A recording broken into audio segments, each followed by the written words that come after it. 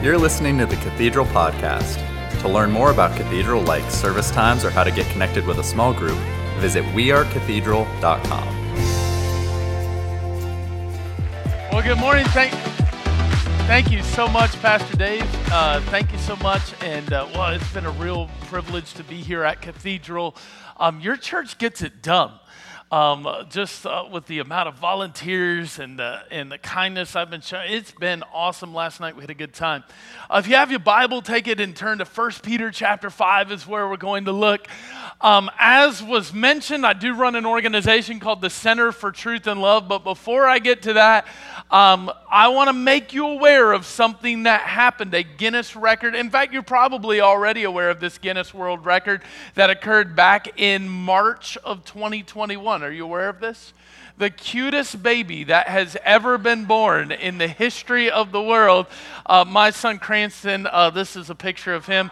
But we like him. This is my firstborn. We've been married 15 years. And after that, God gave us this wonderful gift. And so it kind of introduces what we're going to talk about today, becoming a new parent. I have always had a passion for equipping parents to equip the next generation with the biblical worldview. But specifically today, I want to talk about biblical worldview parenting. And I've noticed, how many are parents in here? Just curious, how many are parents? All right, good. How many know that kids are great? Kids are great. How many know kids are perfect? They never do anything wrong. There's never any problems. It's really, parenting is really easy. How many know, how many have changed diapers before? If you've done that, yes, yeah. How many know there's a difference between a stinky diaper and a dirty diaper? Yeah. You don't want the stinky ones. That's the one you get your spouse to change, right? No, we share in that. But I know there's a stinky diaper my wife is changing when I hear these words in our house. Shoo-wee!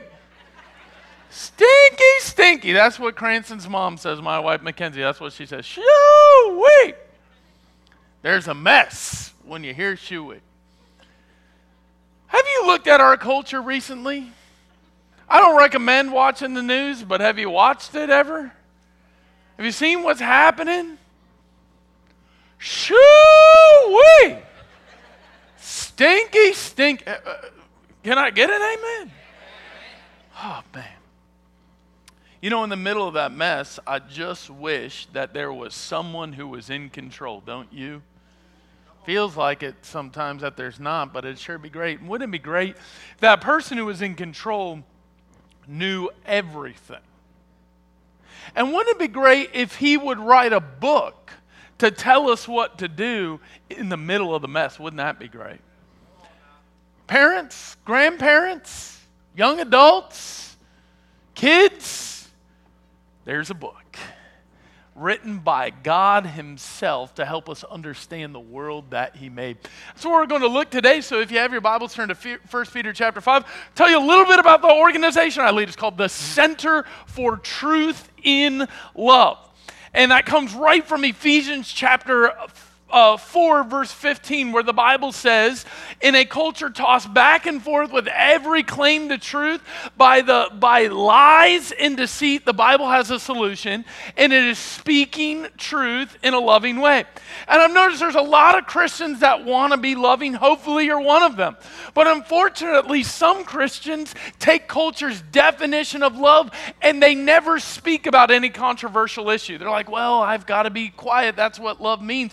And how many know that a good definition of love, if you really love someone, when they're going the wrong direction, sometimes you have to speak with compassion. On the other hand, there's those Christians that do speak, but they don't speak with any love, and they're so unkind you wish they would be silent. Have you ever run into that person before? All right, God hasn't called us to silence, but he also hasn't called us to unkindness. He's called us to speak the truth in a loving way. And so our organization exists to equip believers on a theological discipline called apologetics, the evidences for how we know the Bible is true. Biblical worldview, that's thinking with Scripture or looking at the world through the lens of Scripture. And the Bible speaks to so much truth in our world. And then lastly, what we call cultural engagement. How do I take take God's never-changing truth to an always-changing world. And so today, to that end, I want to equip you as a parent to think about biblical worldview shaping. And one of the unfortunate things that has derived, which isn't biblical, is that in Scripture we see the parents passing truth on to the parents passing truth on. And you know that grandparents are called to be an active spiritual guide to their grandchildren. Now, the parents are the parents. It's not your job to parent the child unless, the parent's not involved. Anyway, but it's not your job to overtake, but at the same time, you're still a guide. And what I want to talk specifically today about are 7 deficits that exist with Generation Z, the post-millennial generation, those that are basically under the age of 20 right now. And so we're going to look at some of that today, and I think it'll be a huge help to you, and then some Bible help. Are you ready? Man, this crowd's got some energy that the first service didn't have. Don't tell them I said that. But we're thankful for both. Energy or not, I'm glad you're here. Let's ask for God's help. But before we do, let's read this passage here, and then I want to ask for God's help, and then we'll jump into this. Are you ready? Look at 1 Peter chapter 5, and you can look down at verse 6. Here's what the Bible says to do in the middle of trouble. And understand, the book of 1 Peter was written to persecuted Christians. They were living out their faith, and all of a sudden people weren't patronizing their business. They were being persecuted. Man, we see some of that today. Now, just so you know, just because someone says something nasty to you on social media, that does not mean you're being persecuted, all right? But we're seeing the beginnings of some of that. Hey, you don't support this agenda, we'll come and shut your business down. Hey, and so we're seeing the beginnings of that. So in a culture that's mixed, that's tossed back and forth with every claim to truth, what does the Bible say? 1 Peter chapter 5, verse 6. Here's we go. Here's what it said. Thou shalt go into thine basement and lock the door and watch only Fox News and Newsmax. Do you know that is some believers' response to the brokenness of our culture? If I watch enough news, I'm somehow going to fix it. And I'm telling you, the solution is the Word, not watching the news. My pastor says this. He goes, when Hannity comes on the second time, I don't watch it the first time, but he says, when Hannity comes on the second time, it's the same as the first. He goes, turn the TV off and get on your knees and pray. You're preaching too much, Pastor. People, that's a good word, isn't it? 1 Peter chapter 5, verse 6, God's solution when we are being persecuted, when our faith is being challenged, he says, humble yourself, therefore, under the mighty hand of God, that he may exalt you in due time. Casting all your care upon him, for he careth for you. Look at verse 8. Be sober, be vigilant, because your adversary, the devil, as a roaring lion, walketh about, seeking whom he may devour. Whom resist steadfast in the faith, knowing that the same afflictions are accomplished in your brethren that are in the world. But the God of all grace, who had called us unto his eternal glory by Christ Jesus, after that ye have suffered a while, make you perfect, establish, strengthen, settle you. To him be glory and dominion forever and ever. Amen. I want you to look at verse 8. It says to be aware, because the devil is walking about like a fairy, blessing everybody. What does it say? Like a roaring lion seeking someone to devour. Can I tell you, there is a spiritual battle for the next generation, and their lives are at stake.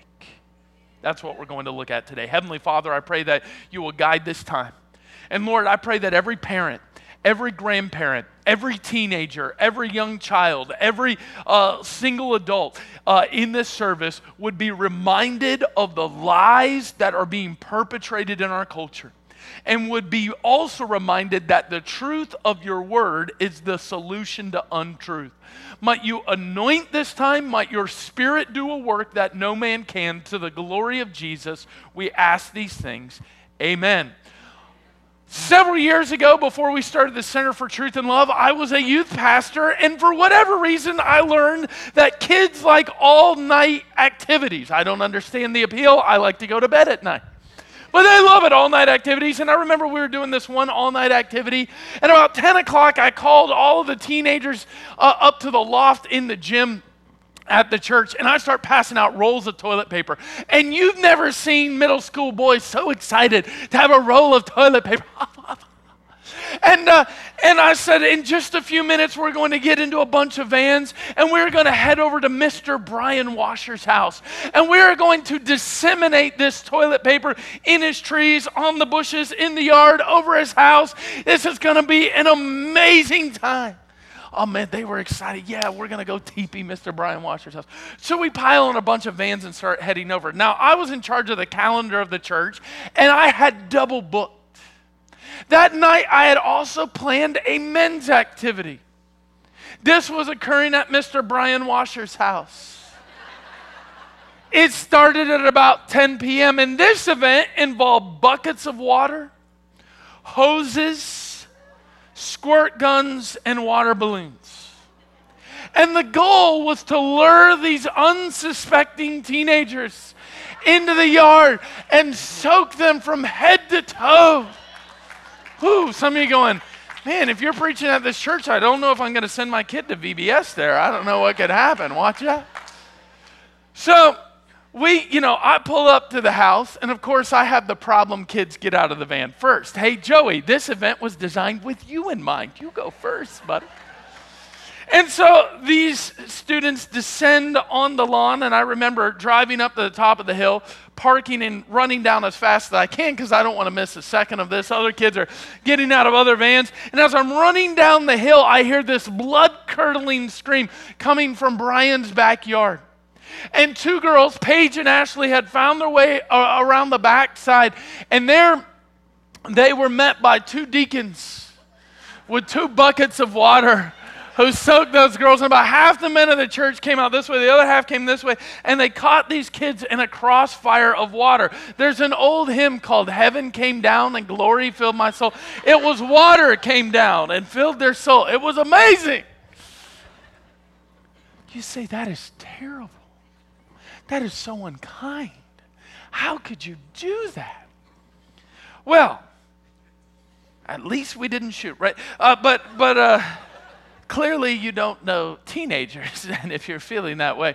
But here's the thing. Before any of the students even came or went on this, I made sure every single one of them had a complete change of clothes so they weren't spending the rest of the night soaked. And then as soon as that was over, we went over to everyone's we went over to various houses and went swimming. That was a harmless prank that wound up being fun, and most of the students liked it. But it was done through deception. I lured them into the yard with an idea of fun, and then later came the real plan. They discovered the real truth later. That's exactly how the devil operates. Understand that there is a battle for the souls of the next generation.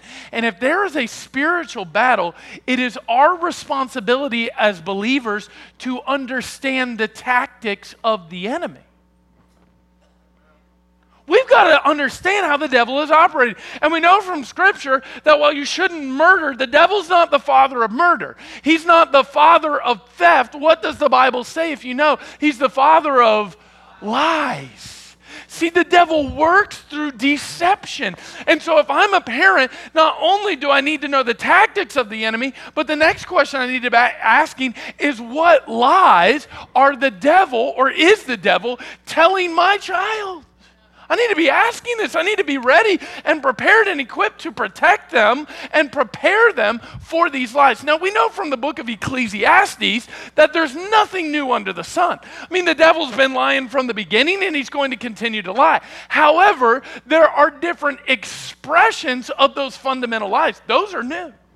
And so it is the responsibility of each generation to discern those new versions of old lies. How do we do it? And so I believe today I want to give you 7 deficits, 7 things that Generation Z does not know.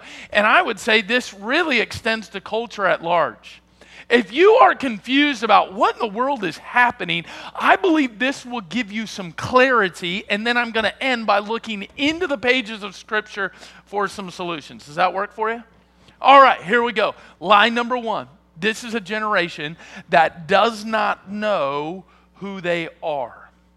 They don't know who they are. You say, what do you mean by that? Oh, really fast, just some generational demographics. I keep using the term Gen Z. Has anybody ever heard that term before, Gen Z?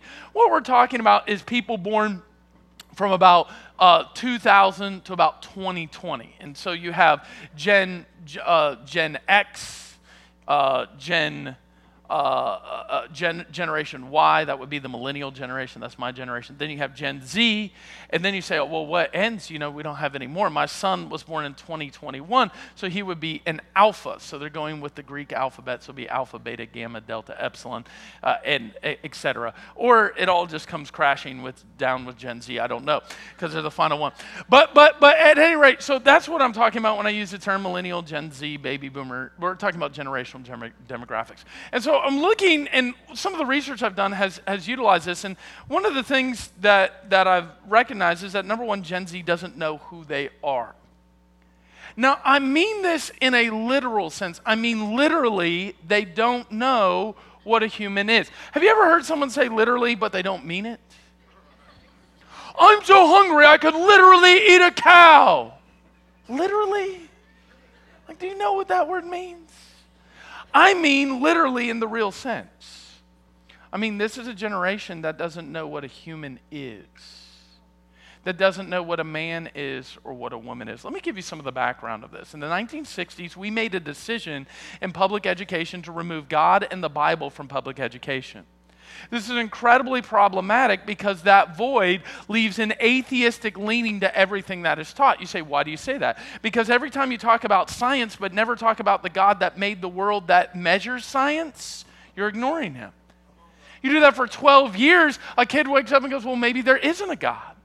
When you talk about history for 12 years, but never acknowledge the divine hand that has guided in every step of human history, when you start talking about language, something that God created, when you start to talk about all these things that God made in his world and ignore him, all of a sudden that creates a large amount of confusion. In the 1960s, what we saw was a massive peak in depression.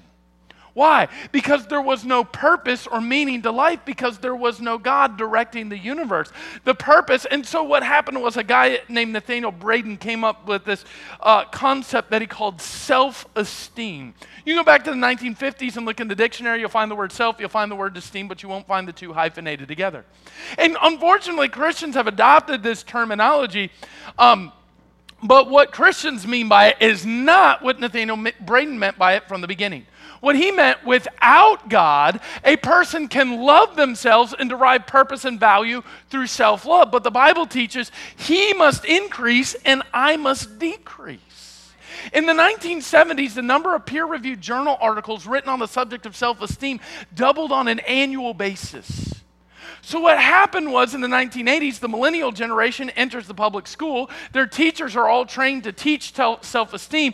And in 1992, Roy Baumeister at the University of Greenwich in England did a study about the effects of self-esteem and found that teaching it could cure many social ills was completely false, is what his study found. Dr. Jean Twenge of San Diego State University, the premier sociologist of the millennial generation, calls them the most narcissistic generation in the history of the world.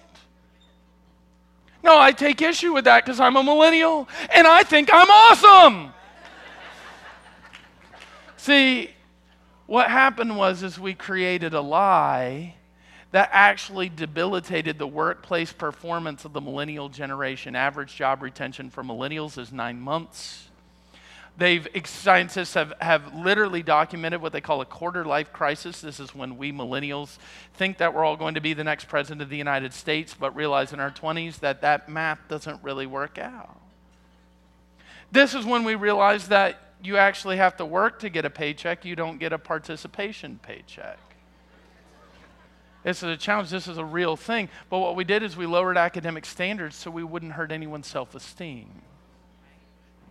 But the Bible doesn't teach that. The Bible teaches that we're already broken, and the only way we can have value is by understanding that we are image bearers of God, and that God loved the image that he created in us so much that he sent his only begotten Son to die for our place and redeem us. That's why every single life has value. Not because we self-love, but because God loved us first. That's where real value comes from. Well, this lie was perpetuated, and so unfortunately a whole generation was debilitated by this. In fact, the National Academy of Science in 2002 changed the definition of adolescence. Adolescence used to be puberty to age 18. It's now puberty to age 30.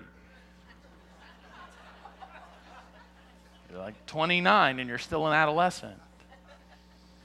So what do you do when you get something wrong?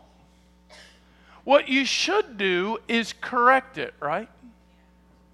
But unfortunately, our culture is missing it, and rather than correcting what is wrong, we delve into even more untruth. In the mid-90s, there was a guy named Michael Kimmel writing on some things about how to make this salvific to switch from self-esteem to something new.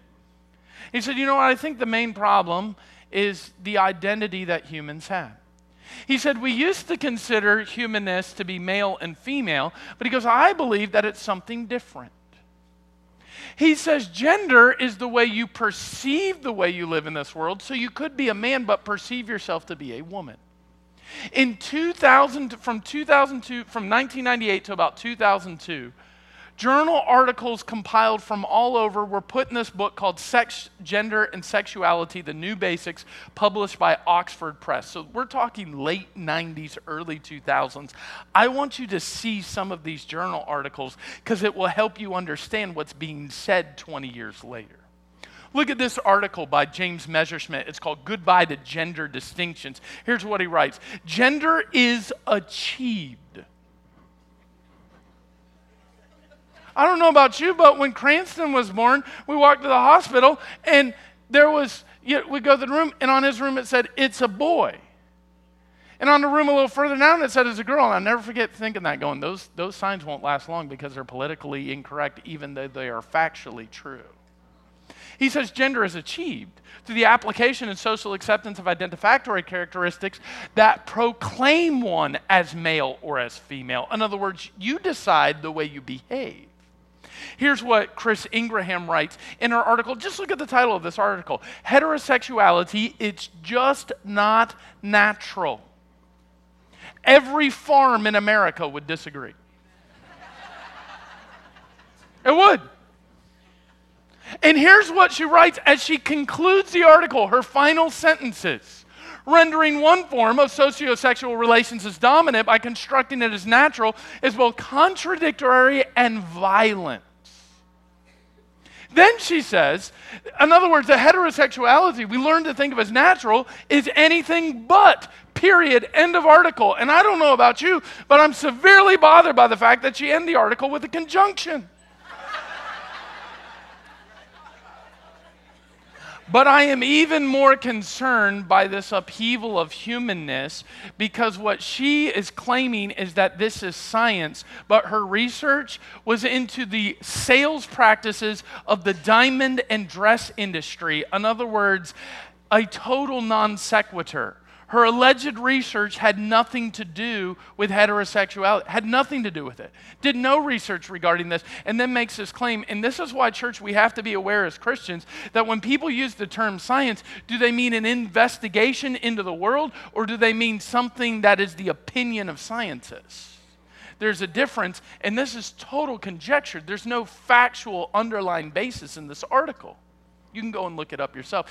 Lastly, Judith Lorber's article, she writes, with all the diversities and divisions of gender identities and gender practices, the ultimate paradox is that gender systems are still binary or two. In other words, it's strange that we would say male and female. That's why you can go to Facebook today and choose over 60 different gender expressions. Now, what's interesting about every one of those is really there's only two, or a variation of those two.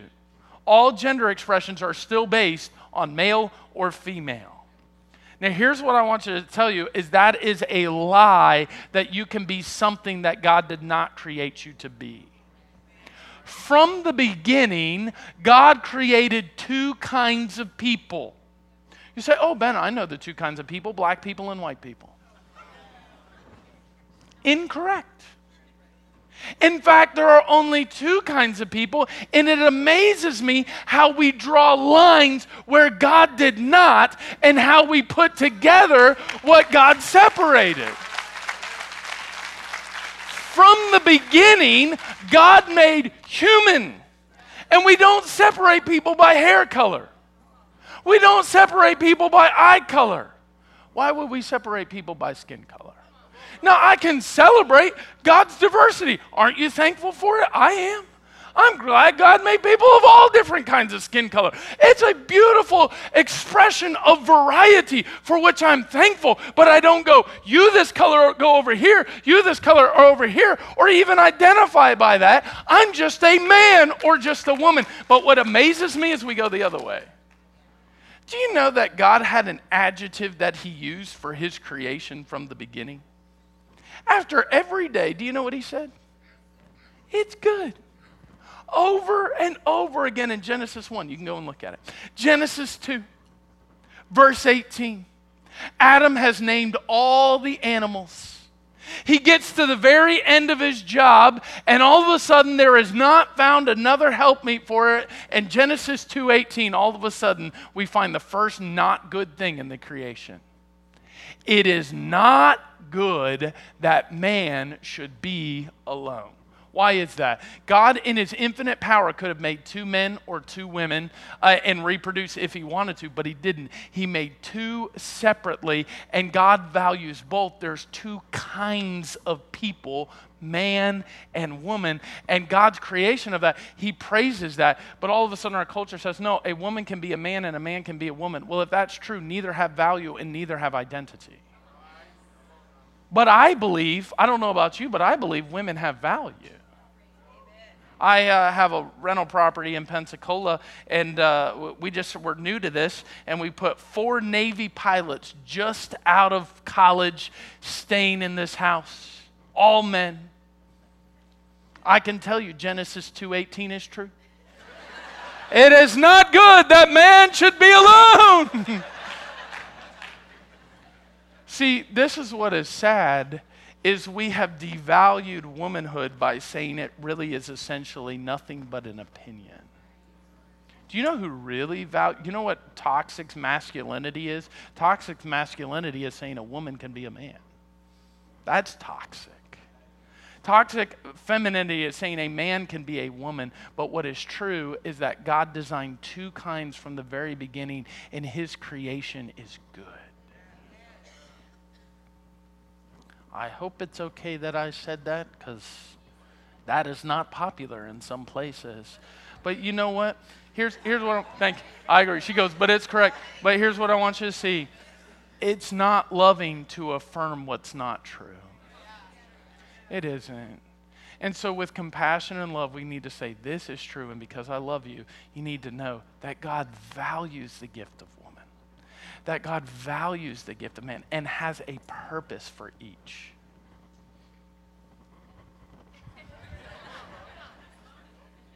They don't know who they are. Point number 1. Well, we got 6 more. We'll give you, I know somebody looking at the watch going, well, you better hurry. You know, I just parked there a little bit today because I felt like our culture needs to hear what is true about humanness. And we've got to start celebrating what God did in that division. All right. Thank you. Number 2, and we'll go quickly, because they don't know who they are, and we'll spend most of our time on point 1 and 2, because they don't know who they are. Number 2, they don't know how to find the truth. Now, I spent a little more time on this before, but let me tell you, it erodes. You know what erosion is, right? Rational thought. You know what rational thought is, right? That has to be defined in our culture. But it erodes rational thought to say a man can be a woman or a woman can be a man. So what we have is a generation that literally cannot look at their anatomy to identify themselves. So then the next question is, how can I determine if anything is true? How do I know if anything's true? I can't find the truth anymore. I'm totally lost as to what is true because some scientists told me, make up the truth. Whatever you make up is true. And man, that is utter confusion. Let me show you a video very quickly of a young woman who cannot define right and wrong because you have to have truth to do so. This was the question I asked her, Union Square Park in New York City. How do you define right and wrong? Take a listen. How do you define right and wrong? Right and wrong, I guess, are just dependent on... so loaded. To me, it just varies because it's all cultural at the end of the day, what right and wrong is in certain cultures and certain views. So I don't believe there is a right or wrong sometimes. I'm not sure. I don't have a way to define it because so many people define it in so many other ways. So it's just like, I guess it's just subjective. I have no definition for it right now. Do you have any money on you right now? Yeah. If I stole that money from you, would you consider that to be wrong? I mean, for sure, I'd clock you, but I mean, it also depends.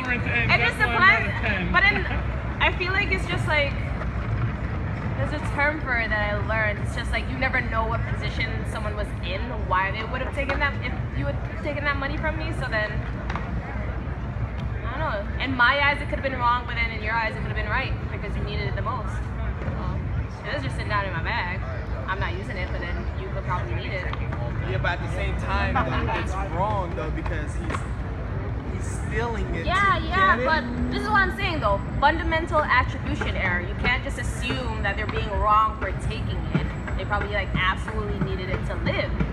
So in the time for them, it could have just been right that he needed to take the money. So you're saying to me how do you have something to say now, my guy? Because he actually gave me examples, so now I have something to respond to. Okay. So you're saying to me, if she was to go to a random person and just, take something out the bag, or if anybody was just to do that, you're gonna automatically say, they're probably hungry or they really need it, so it's okay, so it's not wrong to I'm not saying it's okay. I'm just saying there's a reasoning to it why they would think it's right and why I would think it's wrong. So it's all just relative. It varies by situation, what's right and what's wrong. Well, that being said, in your situation, well, from your eyes, that might work out. But let's say authority, that's not gonna work out. Yeah, but that's just based on your idea of authority and American. Okay, so here's what I want you to see. This is not a mean, nasty young lady. She's just deceived and doesn't know what right and wrong is. This is what lies do. They confuse us about what is true. And so she heard something in a school somewhere that someone called the fundamental attribution error, but that's not true. The truth is that there is right and there is wrong, and the Bible determines and gives us clarity as to what those are. But when you tell a kid you can choose whatever you want to be, they don't have the capacity to discern right from wrong. It's eroded. They don't have that ability. And we have to do that and understand that the Bible teaches us that we love the Lord our God with all our heart, our soul, and our mind. That the mind is something that must be used to bring glory to God, and our discernment is the capacity to understand rational thought. We have to have this. And you know what? There may be some young people in here today, I do want to address this, that may be going, well, isn't that how can we know what right and wrong is? And here's the reality, was what he brought up at the end. He goes, well, what about authority? See, understand most Christians or our culture thinks that, the devil's attack is him running around poking people in the rear end with a pitchfork. That's not demonic activity. Demonic activity, you always can recognize it. It is when the authority of God is challenged. Why? Because the devil challenged the authority of God from the beginning. That's why he was kicked out of heaven. Oh, you're not really God. And here's what this attack does. By saying that truth can just be determined by anyone, there's no authority. There has to be authority. In fact, the world doesn't function that way. In fact, that's what I said. What if I came and took that out of your purse? She said, well, I beat the stuffings out of you. That's my words, but that's what she meant. Why? Because it's not right for me to take it, and she knows that. She knows it. But our culture has deceived her as to what right and wrong is. So this is a generation that doesn't know who they are. They don't know what is right and wrong. And because they don't know what is right and wrong, they don't know how to love. You say, what do you mean? To have love, or you cannot have love unless you have truth. Because truth is what defines love. Let me give an example. End of the service, I just walked around saying hello to people, and I just start punching people in the face. Pastor Dave comes over to me and goes, yo, Ben, I don't know what you do back in Pensacola, but at our church, we don't punch people in the face. I said, oh, no, you don't understand. This is how I express love. Pastor Dave, you do you, I'll do me. You say, no, that's crazy, man. When you punch someone in the face, that's not an expression of love. How do you know that? Because you know what is true about what love is. But you can't have truth or you can't have love unless you have a truthful definition of love. And when our culture, what amazes me is the people in our culture that go, man, I can't believe we're losing love. Our culture needs more love. The reason why it needs love is because you have abandoned the truth. And people are just making up any definition of love that they want. See, understand we have to have the truth about love. Now also understand that giving the truth without love is meaningless. You say, what do you mean? Because the Bible says in the book of 1 Corinthians 13 that I can give my body to be burned, I can give all my goods to feed the poor, I can speak with the tongues of men and of angels, but if I don't have charity, I am nothing. See, here's the thing, is that truth must be spoken with love. It's not that we do one or the other, and some people say, well, you got to balance the truth and love. We don't give 50% love and 50% truth. We give 100% of both. They don't know. Okay, so those two, we got 5 more, but we'll go through the last 5 really fast. Are you ready? Just buckle your seatbelt. You can watch it again in the live stream if you miss it. Okay, so here we go. They don't know who they are. Because they don't know who they are, they don't know how to find the truth. Because they don't know how to find the truth, they don't know, what's the next one? Skip it. They don't know how to love. Because they don't know how to love, they don't know how to disagree and or make moral judgments. So we've just saw that. Here she can't make moral judgments because of that. Because you can't make moral judgments, you don't know how to disagree. We have lost positive discussion in our culture. Yesterday, I saw some people protesting. I totally disagreed with what I saw, but I was thankful that they were allowed to protest. That's a Christian ethic. You say, why? Because we as Christians believe that we hold the ultimate truth because it has been delivered to us by God through His Word. So it will be apparent in the world that we're in. I love a marketplace of ideas. I'd love an opportunity to speak what is true. You can speak whatever you want because in a marketplace of ideas, the more that we get voices out, the more the truth is going to rise to the top. But what we're seeing in our culture is a total shutdown of any idea that isn't left of center. That's not healthy. That's not good. We need healthy debate. So I'm thankful that even though I disagreed with those people, I'm glad they had the freedom to speak. They're not allowed to disagree. I know Cranston's saying that right now somewhere. Mommy. Well, you hear your son in every child, right?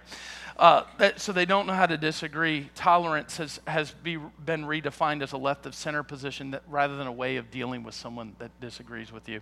But then because they don't know how to disagree, they don't know how to handle failure. So we create these safe spaces on college campuses because students don't know what is true, and so they don't know how to find the truth. They don't know how to get to it, and then there's a total meltdown. And we have seen a massive suicide jump in Generation Z. Don't have time to get into that, but then lastly, they don't know how to live by an external creed or an objective truth. So in other words, the Bible is cast to the side, and all of my life is subjective. Whatever I value, whatever I say, I do me, follow your heart, all of these things. The last thing we want the next generation to do is follow their heart. Have you ever felt 2 different ways on the same day? I mean, on the same day. What about the same hour?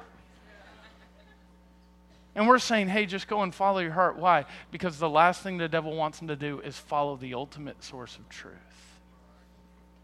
Man, in the middle of this mess, I wish someone would write a book. Hey, let's take some seconds as we conclude our service to look at Bible solutions to these problems. Are you okay with that as we conclude? Here, let's look at this. 1 Peter chapter 5, verse 6. It says this, humble yourself, therefore, under the mighty hand of God. Can I tell you two things? One, it is not us that are going to be the solution. We talk about people fighting the culture wars.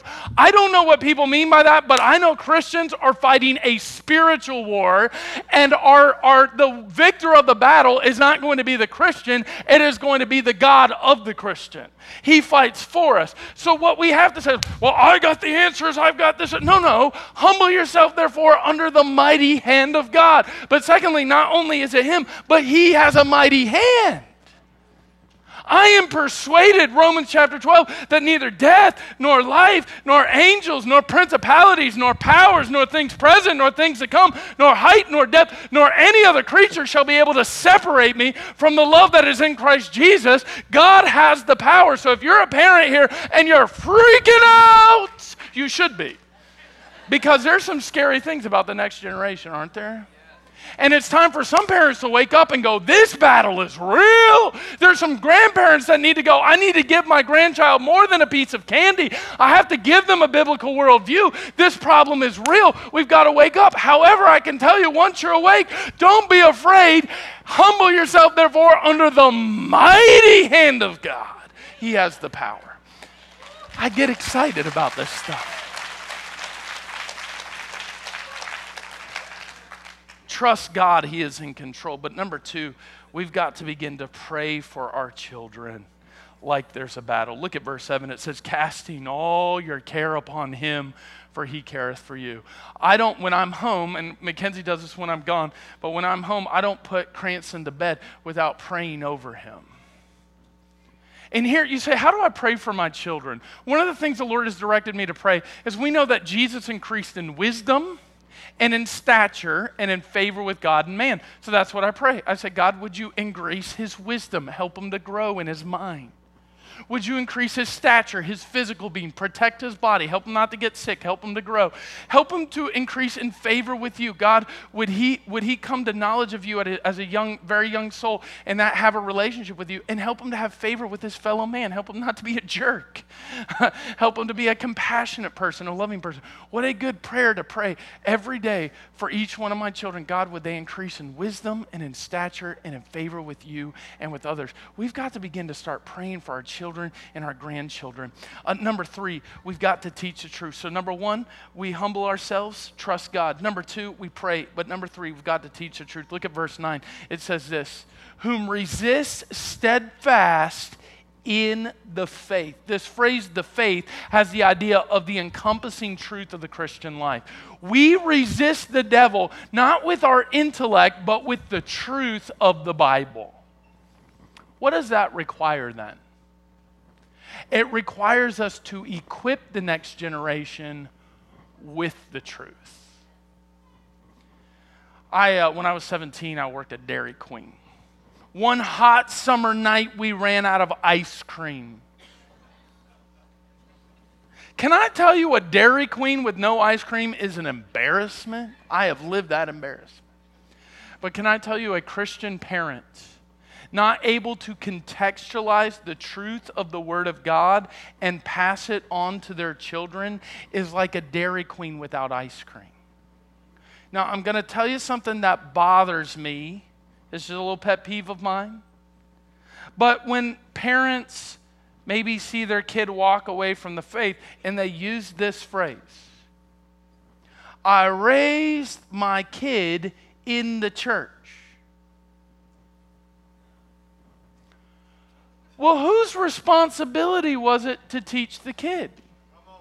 Because it seems like what you're saying is it's only Pastor Dave's responsibility. Or it was only Pastor Mike. Or it was only one of the other church leadership here. It was only their job. And I don't know about you, but it says, fathers, bring your children up in the nurture and admonition of the Lord. Now, it doesn't mean that I don't want to raise my child in church community. But it is the parent that must be equipped to give the truth.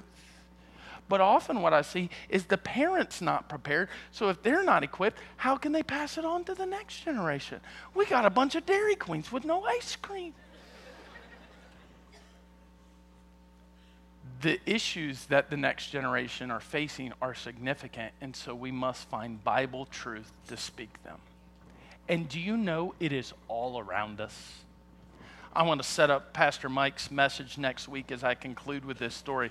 But you say, Ben, how do I teach my child the truth? You use it in the world he made. It is a great stage for teaching his truth. Let me give you an example right here in Charleston. This is what you should do. I had one of the most emphatic experiences of my entire life last night. You're saying, yeah, I know, lunch with, or dinner with Pastor Dave's pretty intense. That was not it, but it was a close second, right? But no, this was, not the most, but certainly one of. We're driving downtown to Charleston. I've never been here before, and I've been a lot of places, so I was really just trying to soak it all in. You have a beautiful city. And we come up there, and he goes, oh, right over here's the slave market. I'm like, the what?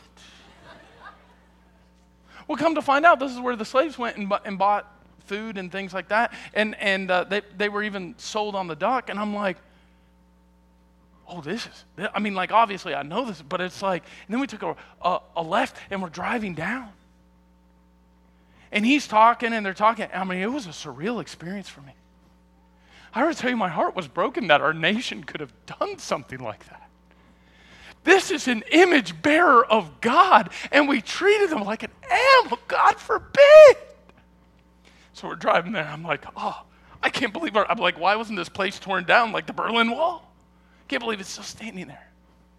And so I'm just gripped by the sadness of all that happened there. And as we continue to drive down, we get to the end of the road. And across the street's the courthouse. There's a group about 50 to 70 women, all standing there protesting. Now understand, I support their right to protest. But I will say this, it was so sad that they're protesting steps away from literally a monument that identifies the wrongness of mistakes, of not recognizing God's image in a person. And they're over here saying, my body, my choice. Not recognizing that the body inside of them is also an image bearer of God. And I thought, oh, steps away. And I thought, oh, how good the devil is at lying. And what we must do is teach the next generation, hey, look at this. We have made mistakes in the past, and that is wrong. But it doesn't mean that God cannot give us grace for the future. And it doesn't mean that we can't see through the lies and say every human is an image bearer of God. So now you have a responsibility as a parent. You got to go and teach that children and all people are image bearers of God. And you have an opportunity to do that right in Charleston. This is how we raise the next generation. I hope you'll be back with us next week where Pastor Mike talks about the truth behind this lie of abortion in our culture. Because as the church, we have to stand and say, look, I love everybody. I value autonomy, but because I value that autonomy, I value the separate life that is in a mother. And I care about that life before it's born. I care about that life after it's born. I care about life because God cares about life. Heads bowed and eyes closed for a moment. Heavenly Father, I pray that you'll help us in this time as we end this service. With heads bowed and eyes closed, let me ask you a question. Who would say this? Ben, as a parent, I was aware that there were issues. As a grandparent, I was aware that there are issues, but I am more aware now. And I am committing today to be more dedicated, to be praying and teaching my child or grandchild. Would you pray for me? Would you just slip your hand up all across this room? I'd like to pray for you. Many like that, they say, I was challenged to do even a better job. Heavenly Father, you see these hands. Lord, I pray that you will work in these hearts, that these would be hands that represent children that are equipped with the truth of your word, contextualized and helped. And I ask all of these things in Jesus' name, the one who has the power to equip and to help us equip the next generation. Amen and amen. Hey, thank you for your wonderful attention today. Let me give you a few things from our ministry that will be a help to you. The first is called a book that I wrote on how to speak the truth in love. It's an ebook, and if you take your phone out, you can get this book for absolutely free by texting the word prepared to the number 33777. Again, that's prepared to 33777, and that will get you a book on how to speak the truth in a loving way. You say, Ben, I'm not a big reader. It is packed with videos because it's all digital, so there's a lot of videos in it as well, so really a great instruction tool. Then the second thing I want to give you is our website, the centerfortruthandlove.org. You can also follow me on social media. I talk about a lot of these issues, maybe it helped you. But our website is chock full of videos. It has archived our television show on there, and those are all places you can get phenomenal resources for equipping your children to speak truth in love. Then on our table in the back, we do have one resource that we ask a donation for. All of this is free, by the way, that you can get on the website. We do have one resource. It's called Gospel Evidences. And do you know that there is evidence that underpins the message of the gospel? We can know that God exists. We can know that the Bible is reliable. Why do bad things happen to good people? Did Jesus rise from the dead? We dig into some of these very difficult questions. 30-minute videos, 9 lessons, so 9 30-minute lessons, all with notes and everything. We will email that to you, and you can get that for a donation of any amount. If you're looking for a general target, $25 to $35, you can give more if you want, less if you want, but that could be an additional resource, Gospel Evidences, and you can get that in the back. Isn't our God good? And aren't you grateful that we now get to speak His truth in a loving way? Thank you, Church Cathedral, so much for the opportunity of being here, for your kindness to me. Pastor Dave, thank you so much for the opportunity to speak. I sure appreciate it. You've been listening to the Cathedral Podcast. If you were encouraged by today's message, leave us a rating and hit subscribe on Apple Podcasts, Spotify, or wherever you listen to podcasts. If you have any questions about today's message or just want to reach out, send an email to questions@cathedralemail.com. Thank you for listening. May the Lord bless you and keep you. May the Lord cause His face to shine upon you and be gracious unto you. Have a blessed week.